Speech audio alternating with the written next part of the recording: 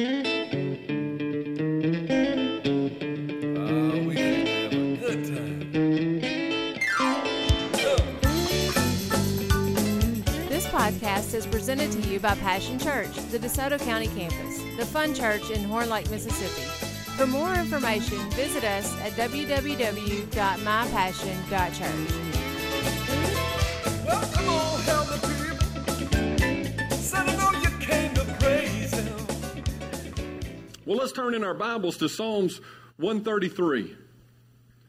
And we're going to read the whole thing. Don't worry, it's only 3 verses. Some of y'all, Next week I'm going to turn to Psalms 119 and read the whole thing. I mean, 150 verses, no. Okay.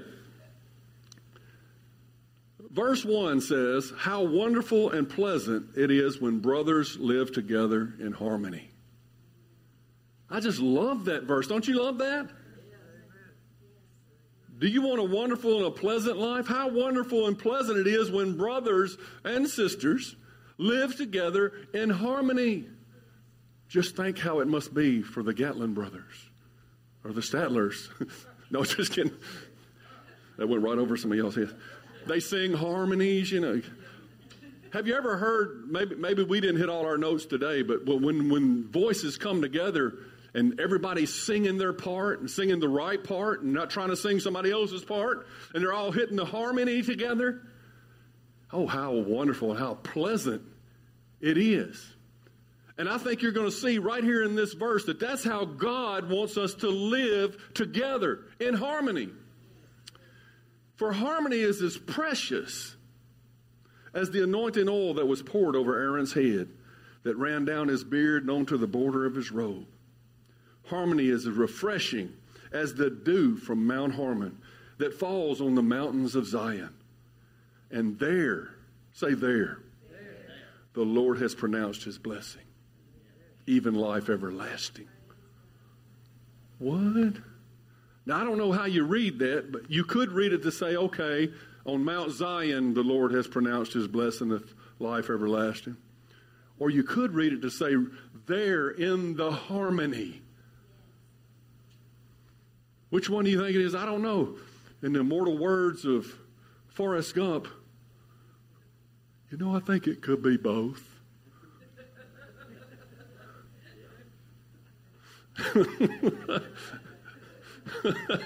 It could be both.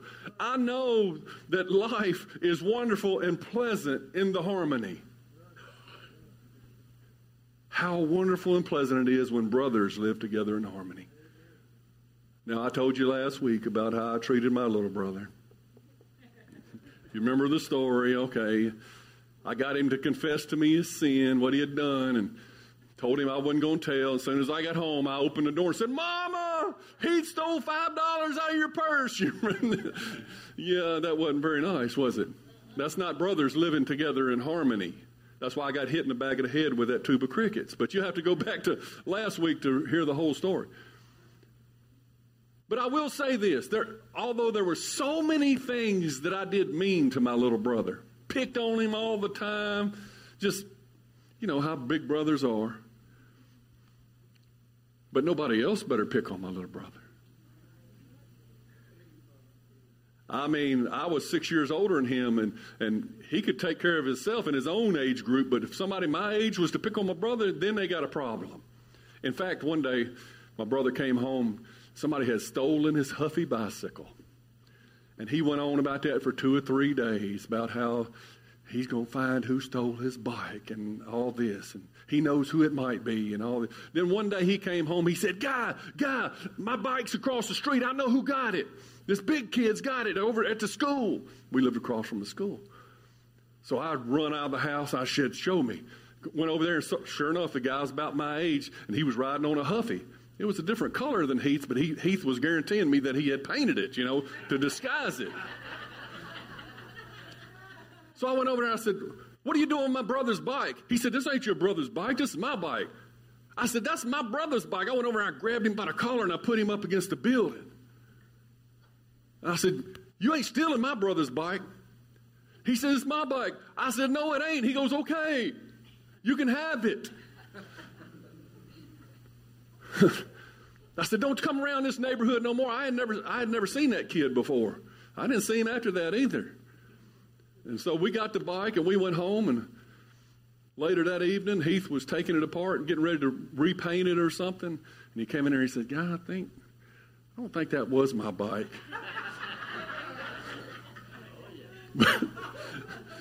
Welcome to life in the real world. Why did I tell this story? I don't know. I don't know why I tell these stories. But life is more pleasant when brothers live together in harmony. And brothers, that was BC. That was before Christ. And we didn't really know how to get along. In God's kingdom, I should have been nice to the guy with the bike, and maybe we could have talked it out and figured it out, right? But before Christ, we didn't have a clue about how to get along. But now, we should know better, right? Last week, we talked about how loose lips can sink ships, the words of our mouth. We talked about it can even bring down nations. It certainly can ruin your own life. Just the way you speak can ruin your own life. Life and death is in the power of the tongue. And then we got to stepping on some toes. We talked about how your words in the church can even bring down a church. Just about every church split, every church that's ever went under was because the devil convinced people to start talking and saying ungodly things. And so I got to preaching on that. And I started stepping on my toes and your toes. I noticed a lot of you are wearing steel toes today. You came in the building, sideways. You don't want to get nobody to step on your toe. I started to get a podiatrist to preach today because we thought we might need it. But bear with me, because I don't want to live in the world's culture. Like Callan said, I want to live in our culture. And I'm standing here behind this pulpit as the shepherd of this flock to say that I'm standing up for our culture. And that's why this is not my message. I didn't know these things needed to be spoken. I just said, okay, Lord, I'll preach it. And as I began to preach it, so many people came up to me and said, good preaching, Pastor. I guess it was going on under the surface. I didn't know. But God is trying to help us to stay with the program, to stay on mark. We're living in a society that has come up with this thing called cancel culture. Have you heard about that?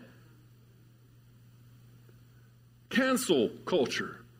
I began to look into it. What does this mean? I saw them digging up stuff on politicians from when they were back in high school and stuff. And things that you've done long, long time ago and dragging it out in an effort. Here's my definition the way I see cancel culture. It's publicly shaming someone because of their differing opinions or past mistakes in an attempt to silence, disgrace, or humiliate. Basically to silence them, to get them out of the way, because I don't like the way you think. I don't like the way you look. I don't like what political party you belong to. I don't even like what denomination you go to. All these things. Writing for the City Journal, Robert Henderson describes counseling as an entertaining hobby, an indulgent dopamine-feeding activity practiced on social media until its cruel practitioners ultimately get bored and follow the algorithms somewhere else. In other words, it's just being mean for being mean's sake. They get on there and just type whatever because nobody's standing in front of them. Nobody's jacking them up against the wall like they should be, They just say whatever. They're just being mean for mean's sake. Social media has done that. It's given everybody a voice. And the voices that are coming out in society today are not harmonious. And I'm telling you, I'm standing up for the culture of the Church of Jesus Christ. We're not having that in here. We're going to make beautiful music together. And I'm going to tell you today, the possibilities of this little church, the possibilities of your life outside of this culture of this world, outside of cancel culture. What, are you kidding me? Because of past mistakes? Do you really want your past mistakes brought up? I mean, we say, yeah, get him. Oh, he did that in 1978. Bring that up. Do you want what you did in 1978 brought up? You go back on my past, you would not let me behind this pulpit. I guarantee it. And I guarantee you, you wouldn't be up here neither. I like God's way of doing things better. In God's kingdom, there's a BC and an AD. Before Christ and after I got delivered. Amen? And Jesus said, the two shall never meet again. I'm not crossing back over BC. That's the old me. This is a new man that's living inside of me now. And it's a new person. And we need to be giving each other a new start. And even when we mess up after that, come on. Jesus said he throws our sins into the sea of forgetfulness and remembers them no more. He confess them and get them over with and start off in your new life. That's the kind of culture I want to live in, where I believe the best about people and don't dig up the ugly about people. Amen. If you want to. You know, Paul was dealing with that crazy church in Corinth. They were a new church, and well, they were zealous for God. I mean, you had to stop them. They were all trying to preach at the same time. They were doing all kind of crazy things. And Paul was trying to help them from long distance, so to speak. He was writing letters and saying, oh, you can tell he was getting frustrated. But he believed in this church in Corinth. He believed that they could pull it together. But he in 2 Corinthians, in his second letter to him, in the 12th chapter, verse 20, he warns them about their culture. Y'all know what I mean when I say culture? Everybody on page with that? It's who we are, how we behave. Yeah. Okay, so he says, for I'm afraid that when I come, I won't like what I find. In fact, he put off coming to Corinth because he's like, I can't go there right now. I'm just not ready for this. I'm just going to write him a letter. And when the Holy Spirit tells me to go, I'll go. And he said, you won't like my response. I'm afraid that I will find quarreling, jealousy, and anger, and selfishness. I kind of feel like selfishness is at the root of all of this. Slander. Now he's getting into the mouth. Gossip. Arrogance. Have you noticed how arrogant we can get when we're talking bad about somebody else? It makes us feel better, don't it? Well, I'm right and they're wrong, and let me show you how wrong they are. Have you ever stopped to consider that you might be wrong sometimes?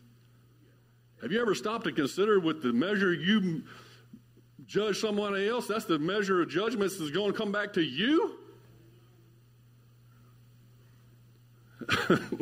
Just a thought. I don't know. I was throwing this stuff out, you know.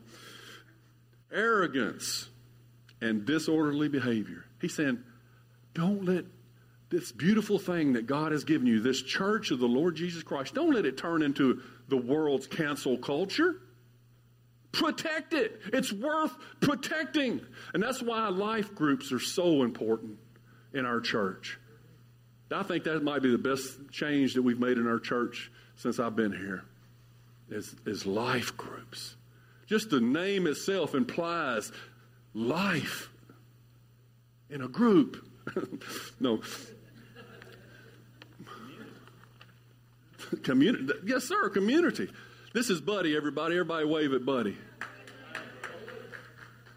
But in the early church, they met once a week in the synagogue, but they met during the week in people's homes. And they were successful with it. That's how they grew so quickly, because those relationships were being formed. Jesus himself, he taught from a pulpit, so to speak. He preached to the multitudes, but he himself walked day by day with his 12 in his life group. That's where he spent the majority of his time. You know, I cannot disciple the whole church from behind this pulpit. That's the failed American experience, the church experience in America. We have thought that if somebody can teach good enough, preach good enough, be anointed enough, that he could say things from behind this pulpit that were going to turn people into disciples of Jesus Christ, and it has failed miserably.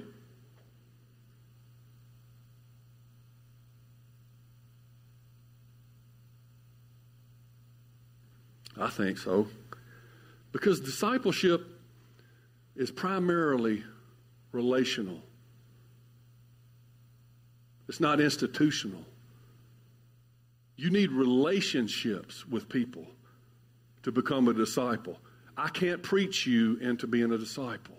And you know what? The word disciple is mentioned 270 times in the Bible. You know how many times the word Christian is mentioned? 3. And if you look at churches all across America today, we have a bunch of professing Christians, but very few people who actually die to themselves, take up their cross, and follow Jesus as a disciple. Because we're here to develop Jesus' heart in you. It's what we do. We each come and learn that we may go and teach, making true disciples who will take up their cross and follow the Lord. You see the difference? We're going for something special. We're not church as usual. Oh, if I can get it across before the day is over, how special this place could be if we'll protect our culture. You know, our culture, that's the words that the Lord gave us and said, that's who you are. You got to believe it, but you also got to act on it. Faith without works is dead. You see who we are. Don't walk away and forget what manner of man God has called you to be. See that and say, I'm going to work for that. That is the way God sees me, and that is the way I'm going to be. Ordained in heaven. Praise God, it is ordained in heaven, I believe. So I wrote down a few benefits of life groups. I know you know all this stuff already, but first of all, they're just fun. It's just fun to do life with others that want God's best too. Some people, I hear them all the time, I want to serve the Lord, but I don't got no friends that want to serve the Lord. I don't know, I can't do anything fun because all my friends want to do the devil's stuff. Well, here's your opportunity with a bunch of people who say, I want to do God's will. You can go make friends in these life groups and have people to do God's will with. And like they said, in life groups, you get to give your opinion and express your thoughts. I mean, some of you will do that on Sundays, but not to the degree that you could do that in a life group. You know, a lot of people are just used to, their experience in church is just listen, okay, leave. Listen, leave.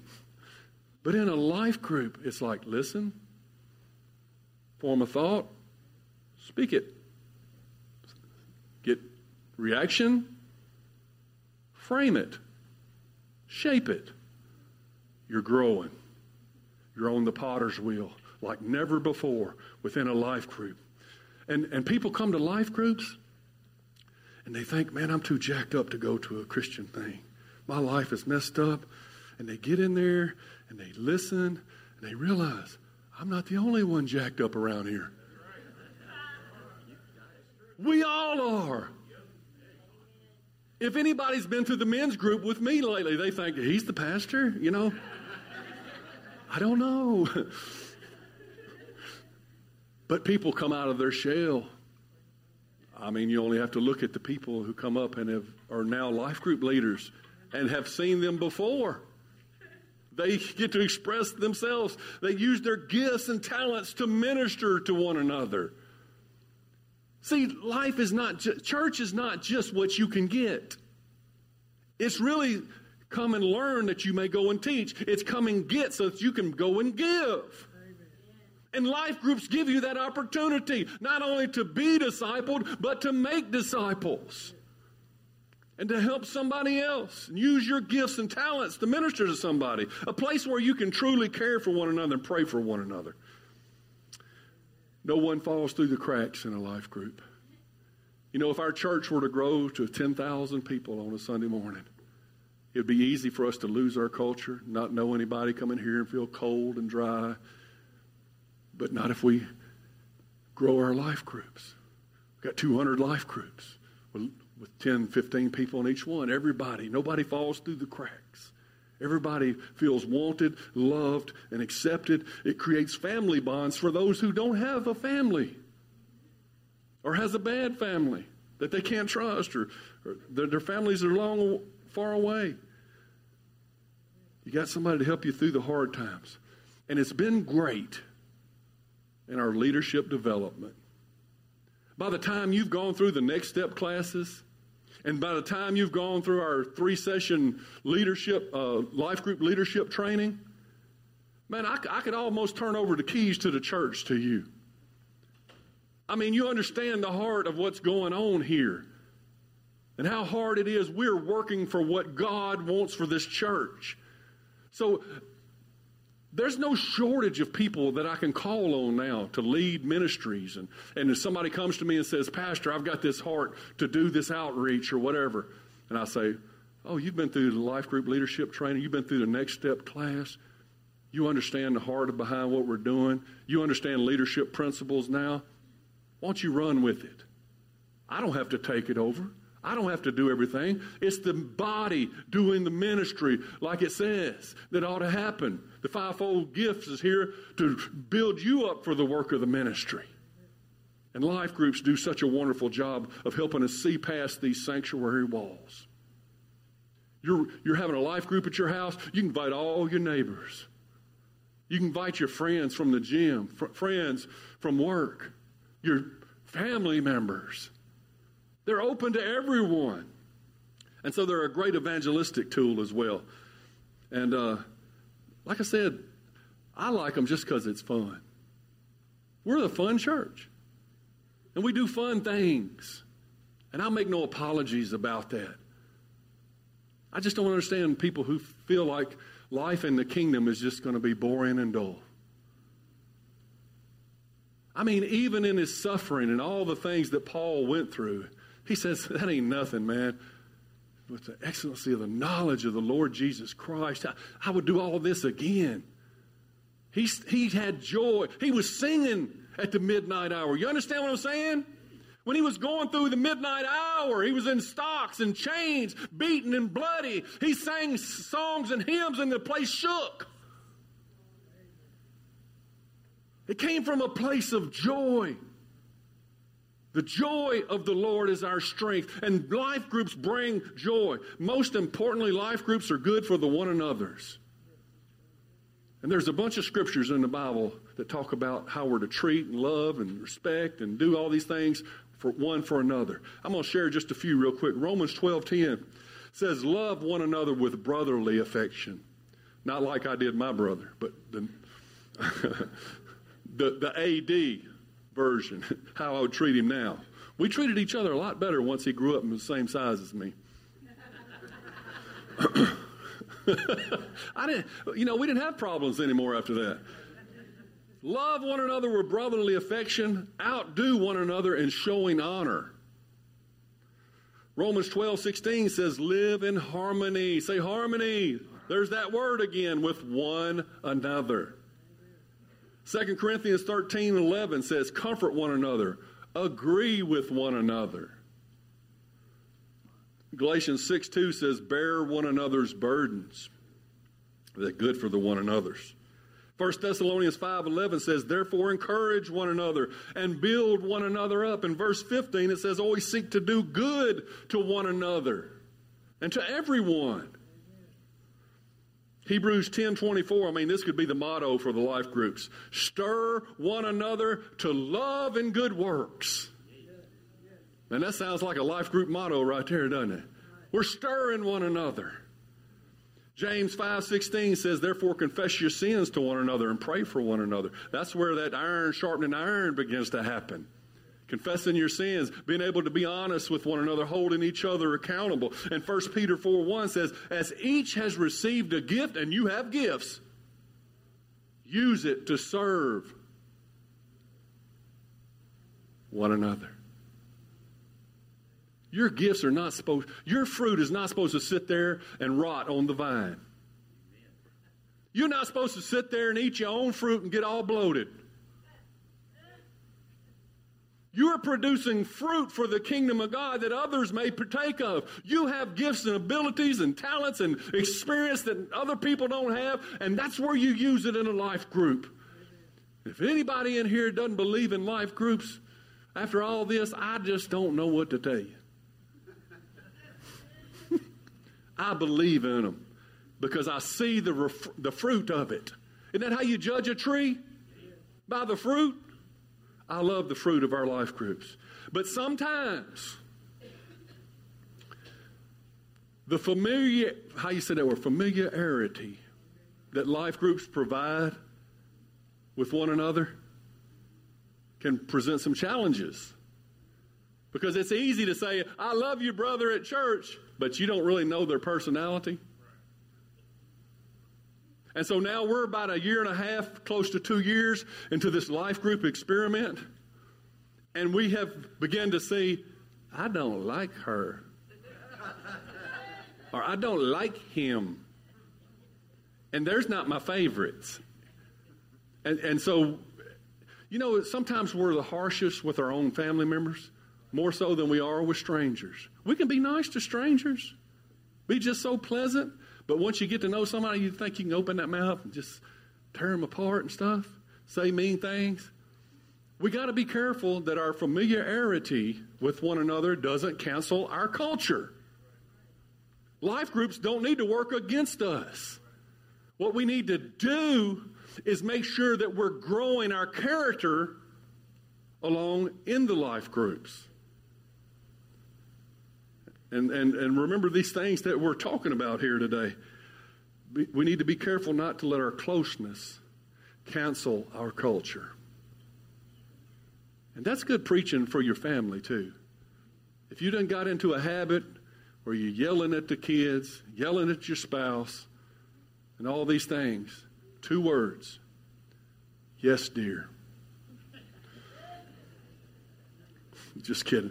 Getting to know one another is messy work because we all got different personalities. But you know, because somebody's personality is different than yours, some are more demonstrative, some are laid back, some, you know, God made them. Did I mention that? And they're God's masterpiece, and God didn't want us all to be the same. Did I mention all that? And how that we should learn to celebrate each other's personalities and our differences instead of saying, well, they're not like me, I don't like them. Sometimes it's like we're little kids in the sandbox, right? Just think about that. We do it in a more dignified manner. But we ought to let people be. They're who God called them to be. Jesus, he gathered 12 people together to walk with him, and I'm thinking to myself, if you study out who these disciples were, it's like, boy, he's asking for trouble. Do you know Matthew was a tax collector? That means he was Jewish, but he betrayed his Jewish brethren to work for the Romans. The hated Romans who were, you know, they were in control, and the Jewish people were just allowed to live there. And so they hated tax collectors because they were basically traitors to their own Jewish people. And so Jesus said, Matthew, come follow me, with a bunch of, and did you know there was another disciple named Simon? They called him the Zealot.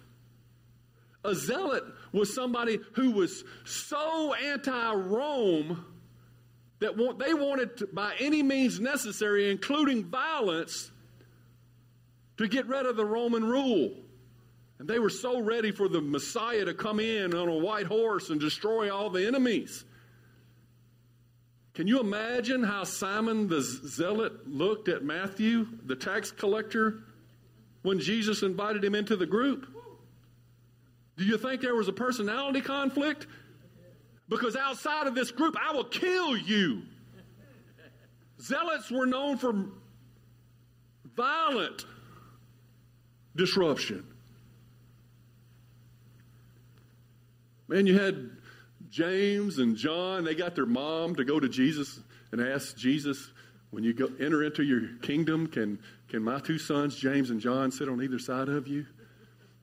And the other disciples heard about this, and they were upset.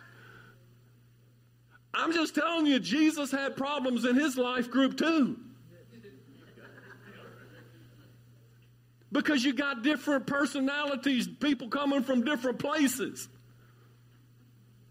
But Jesus simply said, if you want to be the leader of all, the greatest, you got to be the servant of all. Will that preach? I don't even need to preach it then because it's already preaching. So Jesus just said, hey, you want to be all that? Then humble yourself and serve these people and get to know them. And another thing I thought about, Judas was in Jesus' life group. Judas, the betrayer, who sold Jesus out for 30 pieces of silver. And Jesus knew it was coming the whole time. And how did he treat Judas? He washed his feet.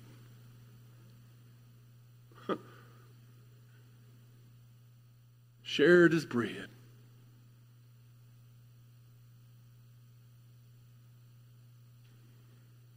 If you're having a problem with somebody in your life group, you remember Judas was in Jesus' life group and how he treated Judas. And go and do likewise. The early church had their problems. That church I told you about was growing leaps and bounds and spread the gospel all over the world. You could talk about all the great things they did, but they had arguments about the Greek widows and the Jewish widows, who's getting the most food, and they went back and forth. They had all kind of doctrinal issues. What are we going to do with the Greek-speaking believers? Should they follow the Jewish customs? They had all these issues. Do you know issues are a part of life? Don't be surprised when you have issues in the church. I think some people come to church and they believe, well, I should never have an issue now. I'm among the godly. Let me get my halo out. Well, welcome to the real world. Welcome to Jesus' life group, where there's different personalities. And I can't stress that enough. You want somebody to let you live the way you want to live, you got to let them live the way they want to live. You got to let them be who they're called to be. Please. In the immortal words of Rodney King, can't we all just get along?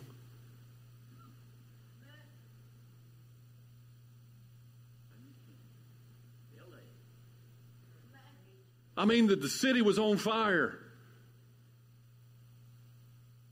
And I believe those words were inspired by the Lord Jesus Christ. Simply, can't we all just get along?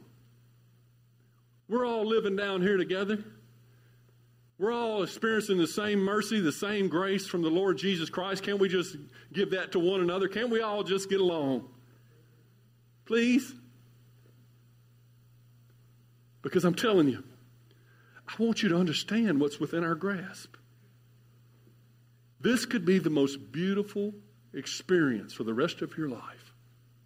This could be so beautiful that it draws men from all walks of life, men and women. I got to have what they got at the Passion Church. I've got to have that love. I've got to have that place of acceptance. I've got to have somebody that's not going to judge me where I'm at right now so that I can get to where I need to get to be where I want to be, to do what I want to do. Sorry, I broke into Rocky there for a minute.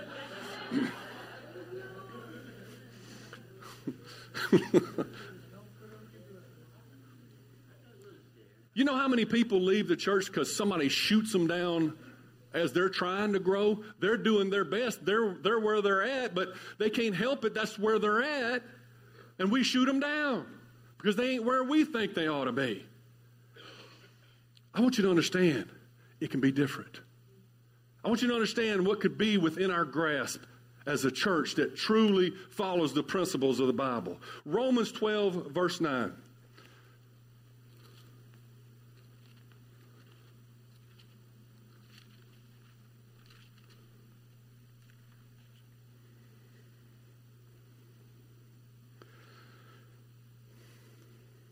Paul says, don't just pretend to love others.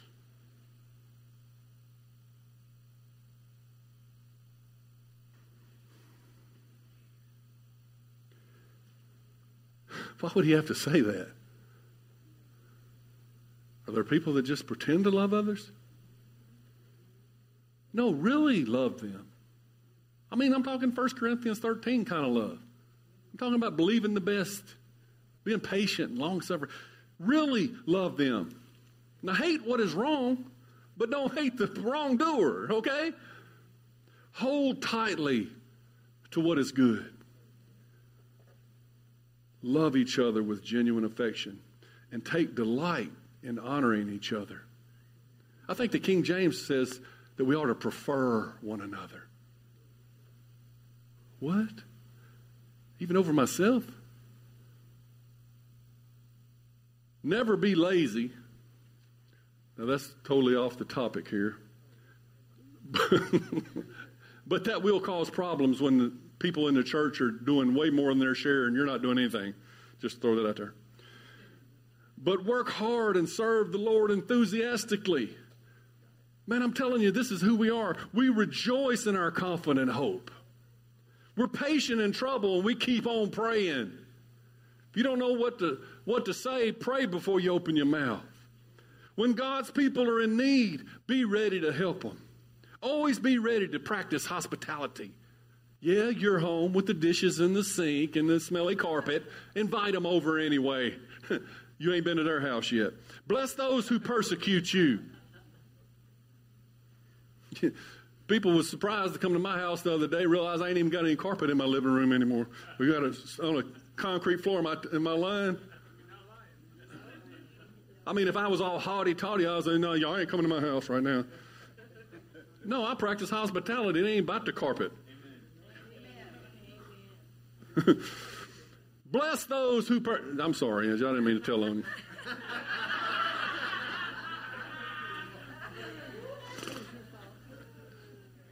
It was my fault. I ripped it up. But bless those who persecute you. Now, that's tough. But don't curse them. Pray that God will bless them. If you don't like somebody, here's an idea. Don't tell everybody else. And don't tell them. Tell God. And pray about it. And start praying about and for that person. And before you know it, God will soften your heart. And that person might become your best friend. You know, because salt and pepper get along real good on the table. Just because we want everything to be alike. But don't come to my house expecting 2 peppers on the table. You're going to have a salt and a pepper. Be happy with those that are happy. Weep with those who weep. Live in harmony. There that word is again. Live in harmony with each other. Don't be too proud to enjoy the company of ordinary people. And guess what? We're all ordinary people.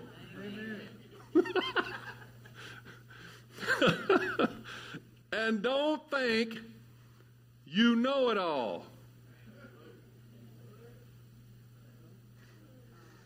Never pay back evil with evil. Do things in such a way that everyone can see that you are honorable. And do everything you can to live in peace with those you like. Do everything you can to live in peace with those who think like you.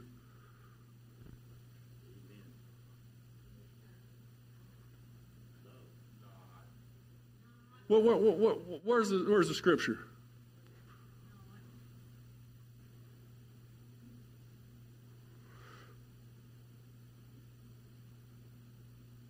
Verse 18. Do everything you can to live in peace with everyone.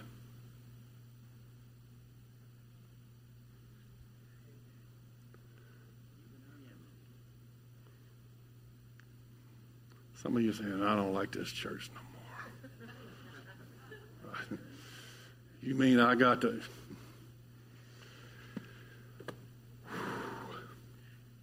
I'm telling you a better way. I'm telling you a better way. I'm telling you that we are to all learn to celebrate together.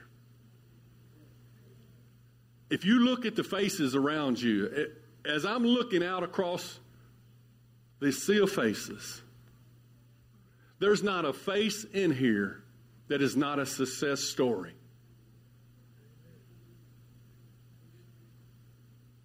They may not be where you want them to be, but they're not where they used to be.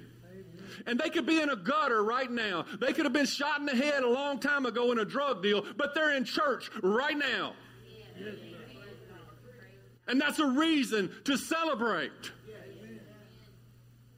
We want to kick people to the curb. Are you kidding me? We don't kick people to the curb. We came from the curb. We came here so we don't have to go back to the curb. Amen. We're not curb people anymore. We celebrate. Look at that person and say, oh, they ain't far along. They don't do it right. Well, they don't know better yet. Celebrate with them where they are as opposed to where they used to be, not where they ain't yet. Give them a chance.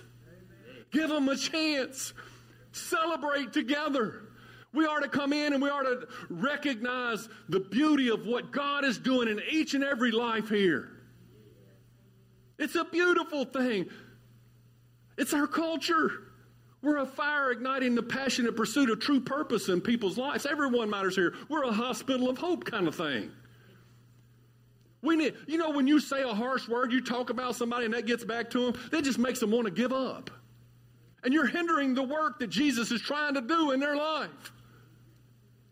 But if you say a kind word, you might not like anything they ever did, but you thought to yourself, you worked for 2 weeks to try to think of something you like about them. And you went and you said that. Watch how their countenance will change. This is the potential to be heaven on earth. Right here. That's what God intended for His church. To be without spot, without wrinkle, a place of celebration, not just on Sundays, but all through the week. A place where we help each other grow, and we grow in the Lord together, and we're making disciples and not just far-off Christians. This week, Josh had a friend spend the night. I guess Josh is 19 or 20 years old, something like that. His friend spent the night, and they got up early the next morning. They was about ready to go to work, and I was cooking me some waffles. I had me some waffles in the toaster, and I had me some butter. I was fixing to slather all over it, pour some syrup on it. I had me some chocolate milk sitting there ready, and I was already smelling, it's toasting. I was getting ready for them waffles. And Josh, we got one of them 4 toaster things, and Josh put him a couple pieces of toast in there. He was going to cook him some toast. And I noticed, being 19, he ain't thinking about his friend, I said, his friend named Christian. I said, Christian, do you want some breakfast? Christian said, no, I'm good. I don't eat breakfast a lot of times. Yeah. And I said, so I took him at his word.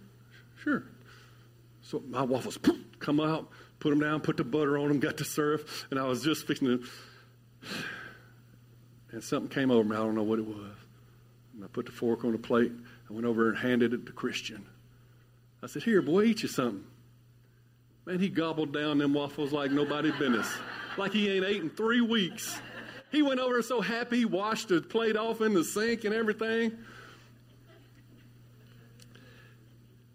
And it made me feel so good to get outside myself. I let go of my ego.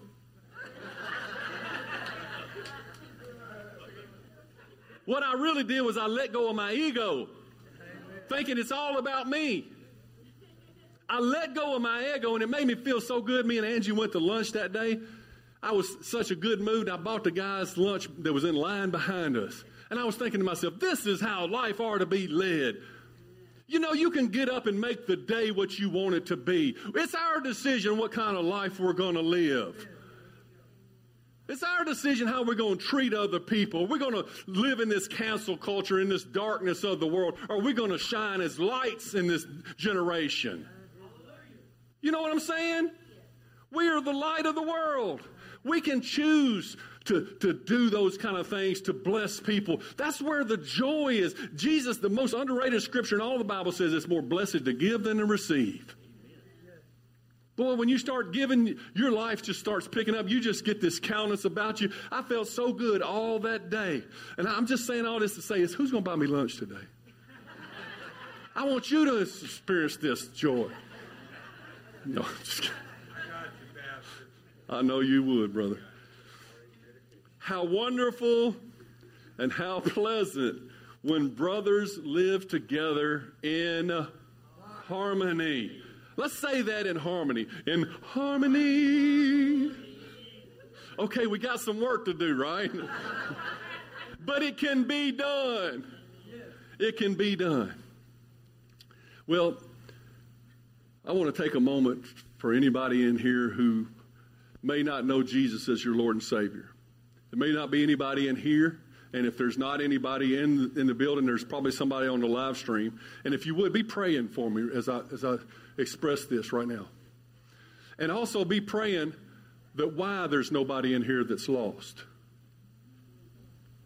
And what we can do to change that as well, okay? All right. Jesus wants that kind of life for you. He wants your life to just be a walking miracle. He's not holding your past against you. He paid the sin debt on the cross. Jesus wants you to experience life, and life more abundantly than you could have imagined. He wants you to step on in to true life, to true love, to true light. He don't want you walking in darkness. He don't want you walking in drama. He's tired of all the people, the hatred and the division that this nation and this world provides. And he's making a clear distinction. And he's saying, you don't have to go over there anymore. You can come unto me and cast your cares on me, for I care for you. I will wash away your sins with my very own blood. Jesus would say to you today. And I'll forget them, cast them into the sea of forgetfulness. I don't want to remember your sins. I want to see the new you. I want to see the person I created you to be. And if you're in here, or whether you're on the live stream, all you got to do is say, yes, Lord. That's all he says is if you'll confess him to be the Lord of your life, just believe he is who he says he is, and which he proved when he raised from the dead and resurrected, and he'll resurrect your life right now. He will. He did it to me. He did it to so many people in this room. We are a room full of miracles. We are a room of success stories of how Jesus took us from nothing and made our lives count and gave us everlasting life, a home in heaven, and stature in the family of God. If you've never made Jesus the Lord of your life, simply confess with me right now. Say, Jesus, I'm sorry for my sins. Please forgive me and be the Lord of my life. Resurrect me. Help me walk in the light as you are in the light. I give you my heart. And I pledge to follow you. Please fill me with your Holy Spirit. Show me how to walk out this life in a brand new way. I pray in Jesus' name. Amen.